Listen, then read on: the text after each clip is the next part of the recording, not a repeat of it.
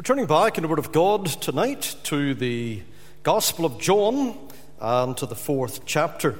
So the 4th chapter of the Gospel of John, and we're looking for a text then, no better than verse 10, though we'll be moving through the section of the chapter we've already read tonight, verse 1 through 30, but looking at verse 10, Jesus answered and said unto her, If thou knewest the gift of God, and who it is that saith to thee, Give me to drink, thou wouldest have asked of him, and he would have given thee living water. With God's word open before us, we'll bow together, please, in a further word of prayer. Heavenly Father, again in thy name we come to thy throne. We thank thee that it is a throne of grace, otherwise we would be running 1,000 miles away from it. A God of justice, and justice alone, no blending with mercy, then we could not stand before him. But Lord, we thank thee. Thou hast told us in the word, where sin abounded, grace did much more abound. We thank thee that thou hast made a way back to thyself from those dark paths of sin. There's a door. It's open. We may go in.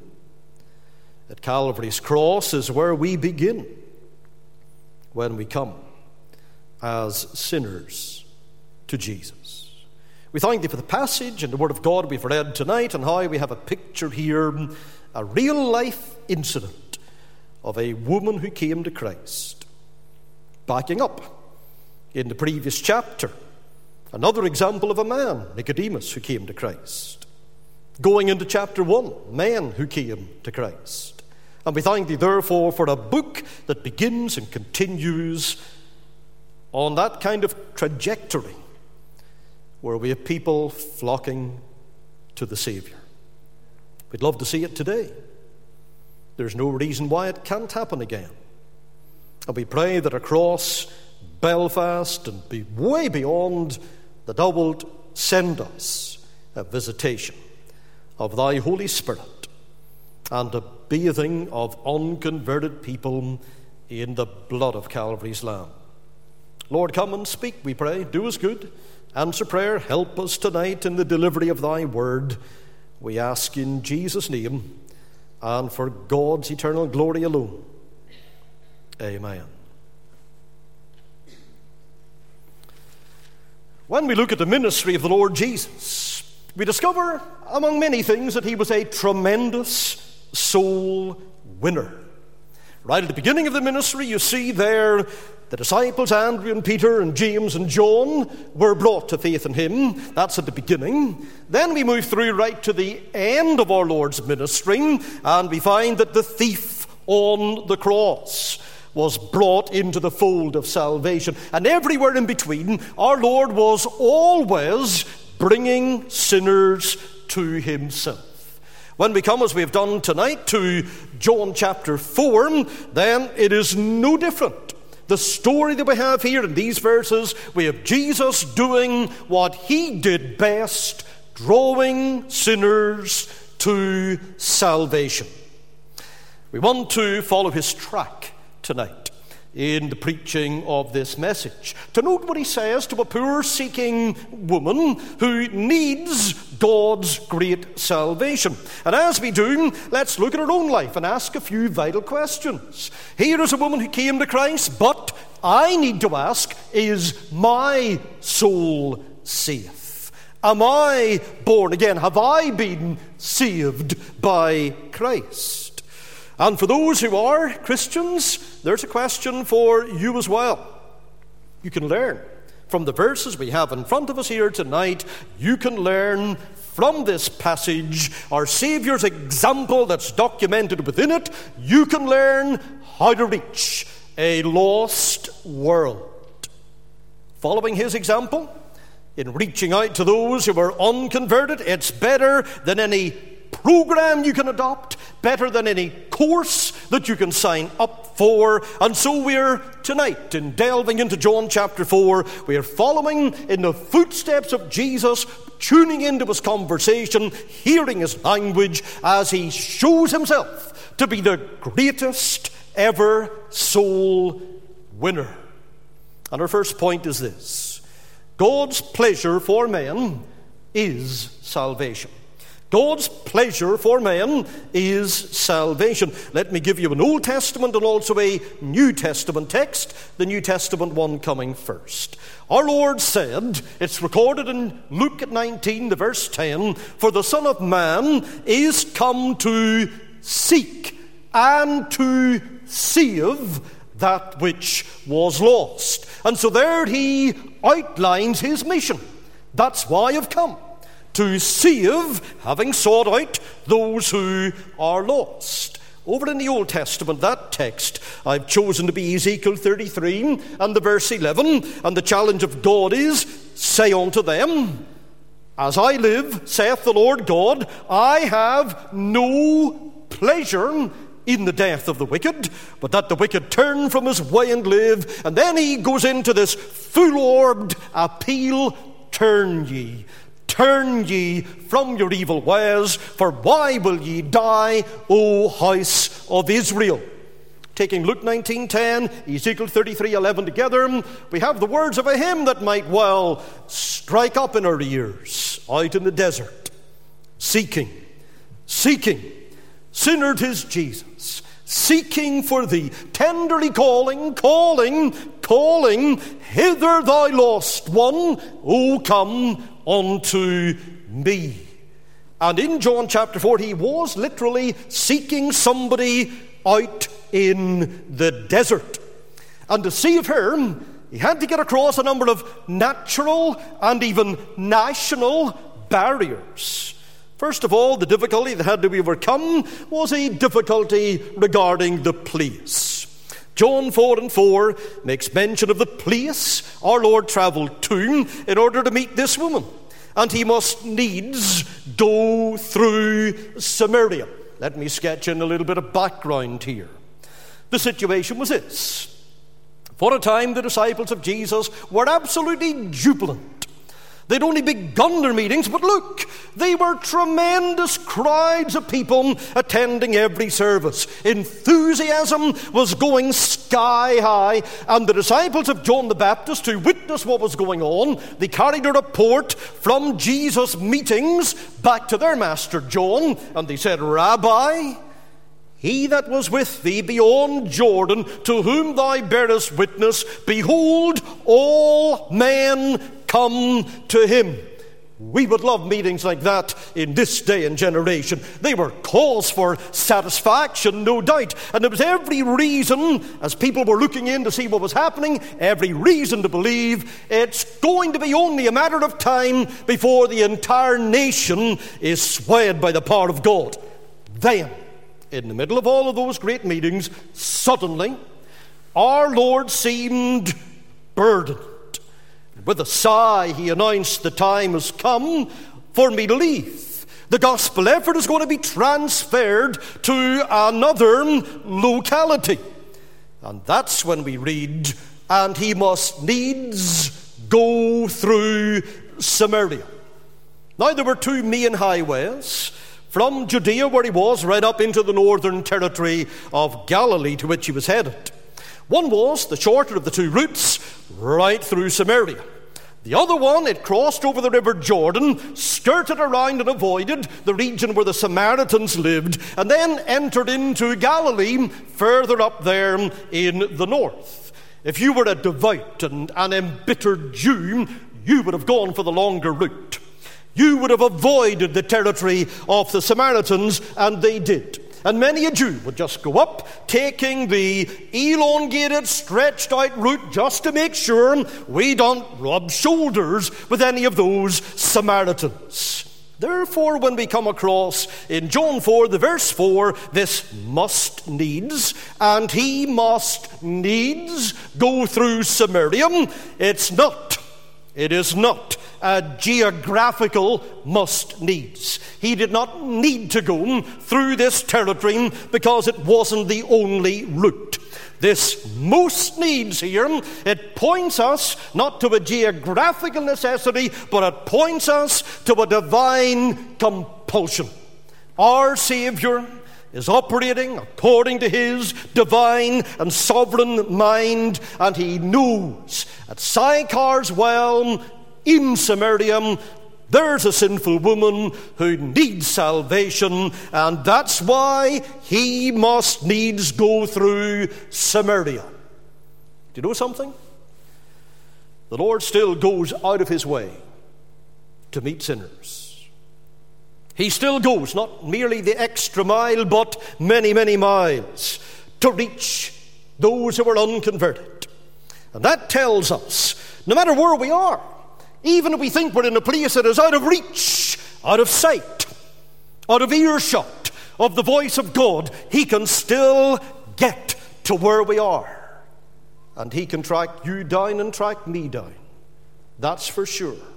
But there was another unusual, if not even awkward, particular that John 4 and 6 brings to our attention here. Not only a problem with the place, there was a problem with the period. Now Jacob's well was there. Jesus, therefore, being wearied with his journey, sat thus on the well, and it was about the 6th hour. What hour was that? 6 hours after sunrise. So you're at midday. In Palestine, for anybody who has been there at midday, you will know there's very little of any shade. And the heat of the sun will be absolutely intense. I see people, no jackets on tonight, just their shirt, because in here it's pretty warm. I was once in Israel, in Beth Shan, when it was 41 degrees in the shade. I was there on another occasion, right in the middle of Jerusalem, and I thought, right, white guy from Northern Ireland, need a suntan before I get back, and I'm led out at the edge of a fountain in the middle of Jerusalem, and all of a sudden my eyes are closed, and there's somebody shouting right this close to my face. Turned out to be a Russian Jewish woman. I hadn't a clue what she was telling me, because it was in her language, certainly not mine. But she was animated, and one thing registered: she wants me to move away from where I am. Now, at that time, there was a lot of problem with the Palestinians. For all I knew, it could have been a bomb in the fountain that she had seen. And did it take me a second invitation to move? I moved. Rather sheepishly, but pretty quickly as well. I later discovered what she was trying to communicate to me was, you are a total idiot. This is midday. You're lying in the sun. This is craziness at its height. And of course, so it was. But here, the very same time, at the 6th hour, midday, with that time of intense sunlight, well, people wouldn't be journeying at this time. And they wouldn't be sitting out on a well in the middle of nowhere at this time. That's not the time to do it. Jacob's well, that's where it was about half a mile outside the village. Most of the people would have been resting at this hour of the day. But this woman, she really should have been with the other woman, which would have been at the well, not at midday, but round about early morning. That's when they clustered. That's when they came with their vessels to dip into the well. That's when they had a little bit of a chinwag and a gossip around the well and caught up in the news of that locality at that particular time. But those women, she wasn't part of them. She wasn't part of their grouping. Because she's alone, because she's coming at the hottest time of the day, that's an indication very clearly that she is a social outcast. The other woman would have nothing to do with her. And she no doubt came to the well to avoid the insults and to sidestep the attacks of the other woman from that area. And the reason for her ostracization is clear when you read verse 16 and 17, because she was moving in and out through the men of that locality and not just standing therefore on toes. She was hated even by her own people. But a question, before we leave this point of timing: how did Jesus Christ know that she would be coming at all? She may have had enough water at home to last another day, or at least to eke out a little longer. Obviously, the Lord knew that she was coming, just as he knew that Nathanael would be under the fig tree that we read off in John chapter 1. He knew the time of her arrival. In fact, he knew every single thing about her, all along the way of life. The Lord Jesus positions himself in our pathway. We kind of cruise through life, without much thought for God, or much thought for his plan, or thought for his son, or thought for his salvation. And then, right out of the blue, Jesus is there, right in our faces. And he establishes these crossroads to encounter us, to meet us, to bring about our salvation. Thank God for the strategic crossroads of his good pleasure and of his divine purpose as he searches and seeks us for his salvation. So we've thought of the period. We've thought of another difficulty, the place. There was a third difficulty here, and that revolves around the prejudice. And you tune into that in verse 9 of John chapter 4. Then saith the woman of Samaria unto him, How is it that thou, being a Jew, askest drink of me, which am a woman of Samaria? For the Jews have no dealings with the Samaritans. You might as well, in Ulster history, put in Catholics and Protestants here, and you'll get an evaluation of the same kind of thought. The Jews have no dealings with the Samaritans. The roots of prejudice between Jews and Samaritans, they went right down, driving deep into history. Many people had tried to heal them and bring them together, but it had not happened. Centuries of bad blood existed still between them. When the land of Canaan was divided away back in the days of Joshua among the tribes of Israel, Samaria was given to the tribe of Ephraim, to the half-tribe of Manasseh, and then rebellion in later years split the nation. Those people, they generally stopped worshipping at Jerusalem. Idolatry got in among them, sin spread through its territories. Later, when the people of the land are carried away captive, the king of Assyria arranged that some of his own people would come back with them, take over the land, populate it, colonize it, and from that time on, you have a strange mixture of folk, and they are tilling the soil of Samaria. It's written of them in 2 Kings chapter 17 to verse 33. They, on the one hand, feared the Lord, on the other, they served their own gods. So they had a kind of a hybrid religion. When the captives returned to their homeland of Judea from Babylon and other captivity, the Samaritans offered to enter into an alliance with them. But when that was refused, they became the biggest enemies that the returning people had. Now we spin on through history to the days of Alexander the Great. A temple was built at that time on Mount Gerizim, directly opposing the worship of the Jews in the temple at Jerusalem. If there was a divide between them before, that divide is now wider than ever.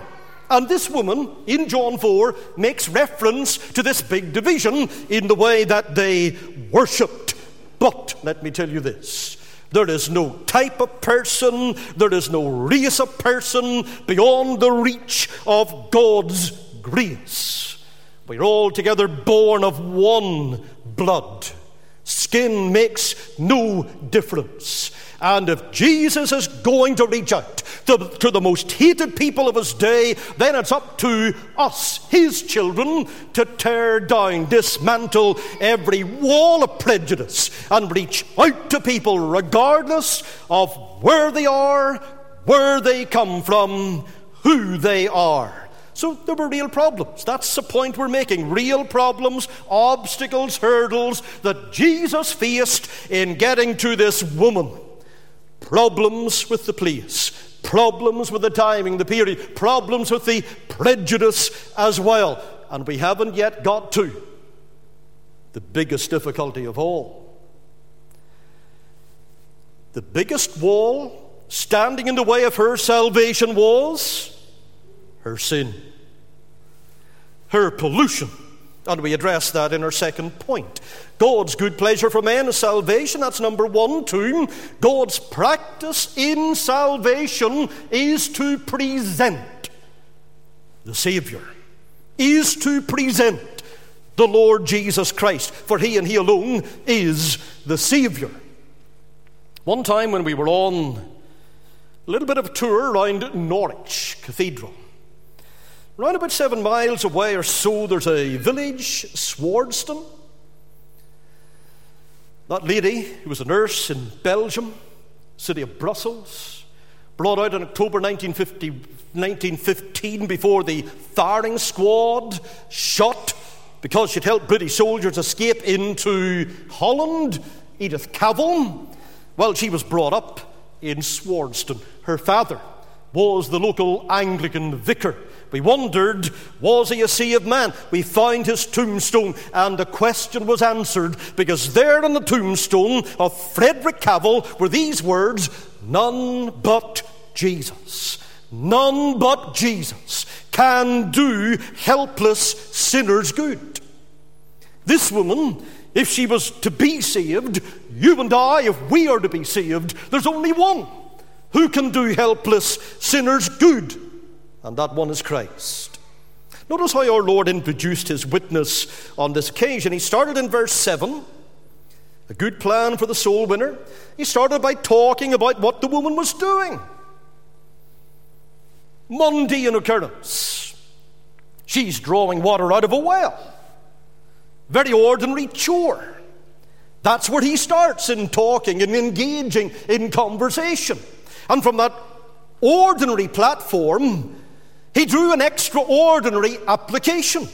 Verse 9 through verse 15, because he went on to talk about himself as being the water of life that can satisfy thirsty souls. It was so simple, yet so powerful and so profound.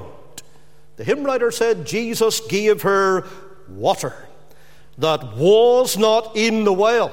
And that's exactly what happened. And that's a lesson to us. As we are going out, engaging with souls, witnessing to them about Jesus Christ, don't pass up the commonplace, the mundane practices of earth, so that you can use those, talk about those, and then get on to spiritual discussion, because that was our Lord's method. We don't have to go in and take out of the bag our big theological double-barreled shotgun and start bursting out unpronounceable terminology. That's not what Jesus did. And during the course of this discussion about Christ, the living water, light dawns, but it dawns gradually upon this woman's heart and mind. Now, presenting Christ to the woman involved him getting her perception.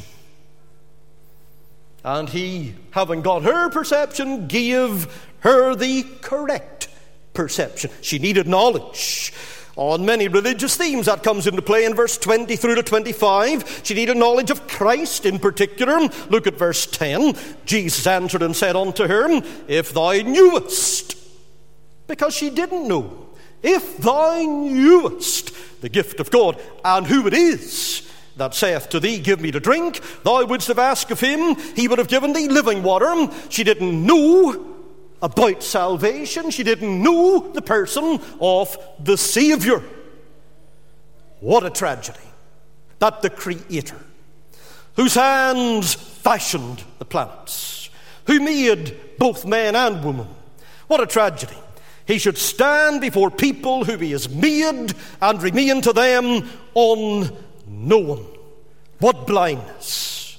He could be within a yard yet be missed by a mile. I have an old gospel song that rings in my head from time to time, with the guy drawling it out. And one of the lines that is pretty meaningless unless it's got some context is, would they know him in Shreveport today? Would they know him in Shreveport today? Do they have any greater knowledge of him in Belfast? That's the real question. The answer is no. You may have noted the census. We referred to it in this morning's message, 2021 census. Did you know that 27% of the population in Northern Ireland profess they have no religion whatsoever? That's 27% across the board, stretching through Northern Ireland. We know there are rural communities where people will say, no, we have our religion, and the percentage will be high. And there will be places where it is going to be very low. When you look through the DES, break up of the council areas, you would be staggered. Balmoral, Titanic, Court, all the areas you recognise in Belfast, most of them are hitting in at 40% plus of the people who say they have no religion whatsoever. Over 40%. Through most of Belfast. Now you get over to West Tyrone and it's down to about 3%. That is frightening. Would they know him in Belfast today? The answer is they don't. By and large. And many at this point don't want to know. But Christ came here to this woman in spiritual darkness, and he talks with her, and the light begins to shine. Notice the stage as he brings her through. She begins in verse 9 and in verse 15 by calling him a Jew, or calling him simply Sir. She identified him, maybe by his accent or dress, as a Jew, maybe a bit of an itinerant rabbi. And she must have been amazed even at that, because a Jewish man would not be talking to her. But then her knowledge increases a little bit in that discussion. Verse 19, she calls him a prophet, so she comes from a mere man now to the messenger. He is the prophet. And when she asks for the living water that Jesus is talking about, it's obvious she's only thinking about, how can I stop coming out to the well day by day by day and avoid all the potential abuse and everything else. But our Lord knew her greater ability was, or greater need was, the ability to see with the eyes of the heart, to see with the eyes of the understanding, to perceive spiritual things. What does he do? He throws right into the mix in verse 16 this call thy husband. And that was the first thing, the first trigger that identified her spiritual need. I don't have a husband. And then it opens away further to the discussion whereby she's saying, I've had 5. Jesus says, yes, and the one you're with now is not your husband at all. And then she bursts out and says, Sir, I perceive that thou art a prophet, because he knew all about her before she even told him.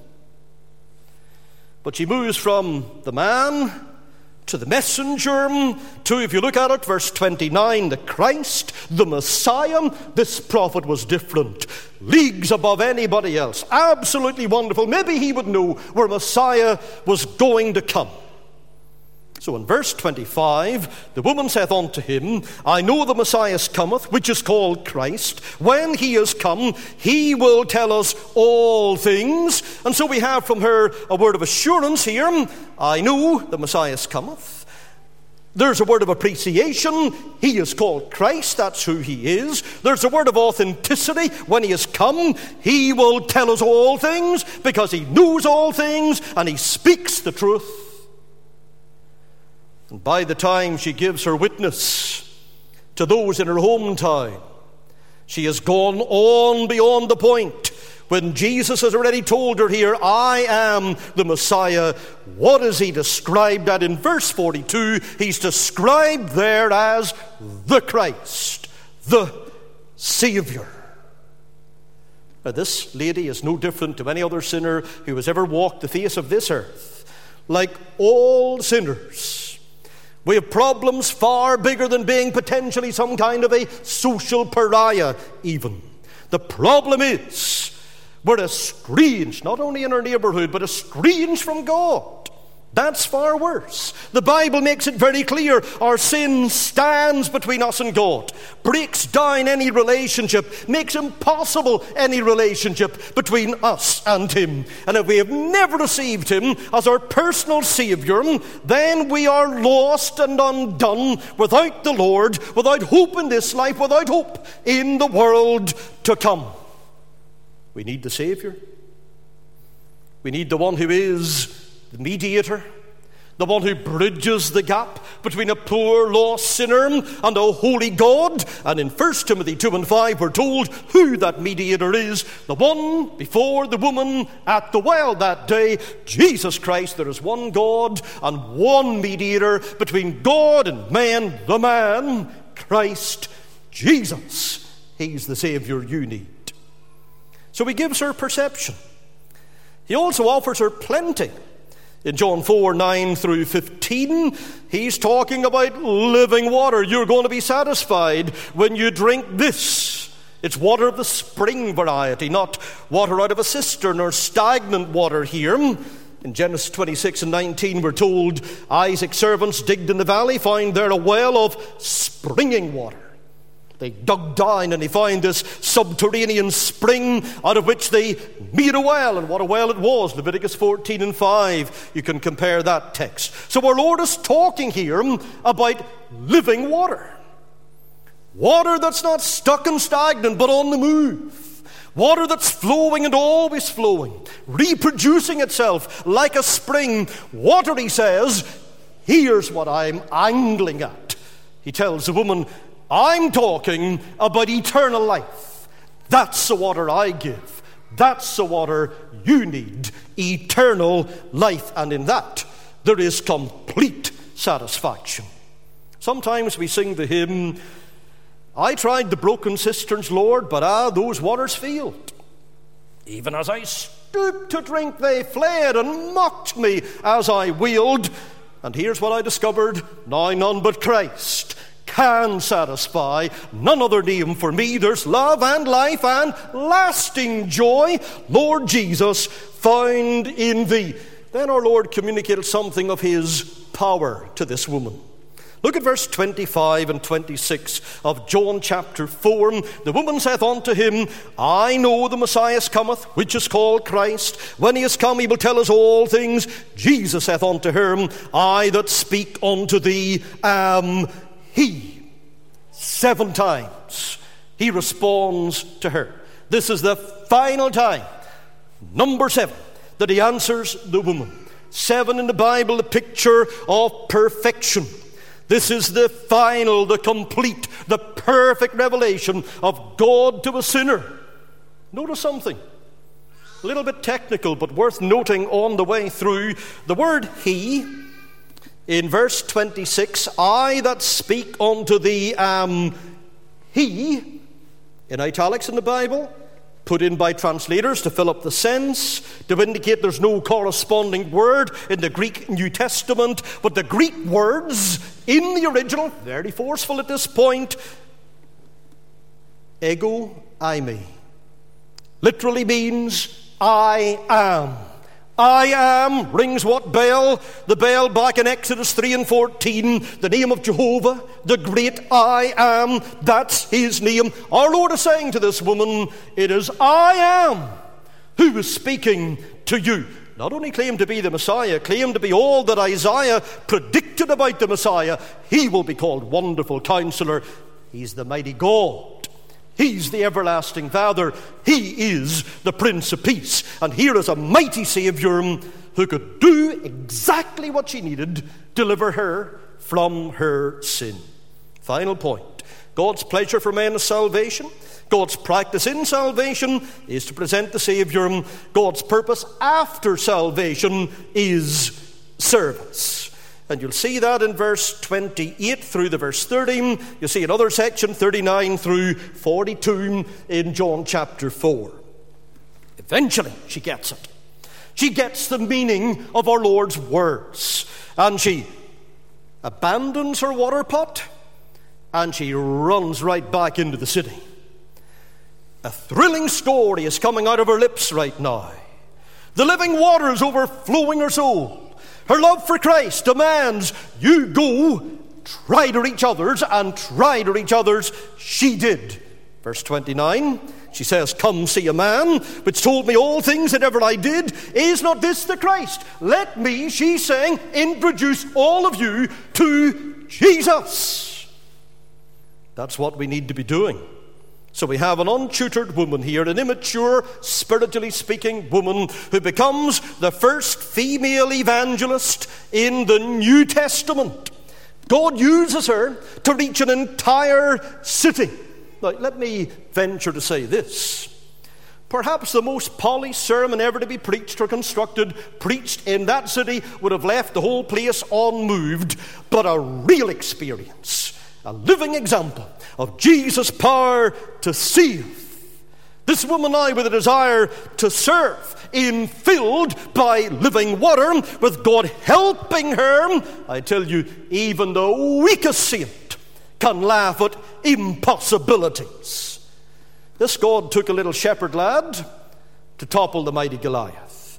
This God gave a Hebrew slave, Daniel, more wisdom than all the collective wisdom in Babylon. This God selected not a princess, but a peasant girl to be the mother of the Savior. This God called a bunch of Galilean fishermen to be his most prominent and effective heralds. He can do anything. And now he starts a mighty work in Sychar by the testimony of this converted woman, and she was fruitful in her witness. Now notice something. Many people believe in this city. What fully persuaded, what saved the majority in the city? Notice very carefully what it was. And you can pick out the detail in the Greek New Testament probably better than in our English translation. In verse 41 and 42, you see a big contrast. Two different words are used. And many more, verse 41, believe because of his own word. That's one of the things. Word, his own word. Verse 42 then, now we believe not because of thy saying, her word, for we have heard him ourselves, and know that this is indeed the Christ, the Savior of the world. When they were talking about because of his word, they used the richer word, logos. The name used by John to describe Christ in the beginning was the Word, John 1:1.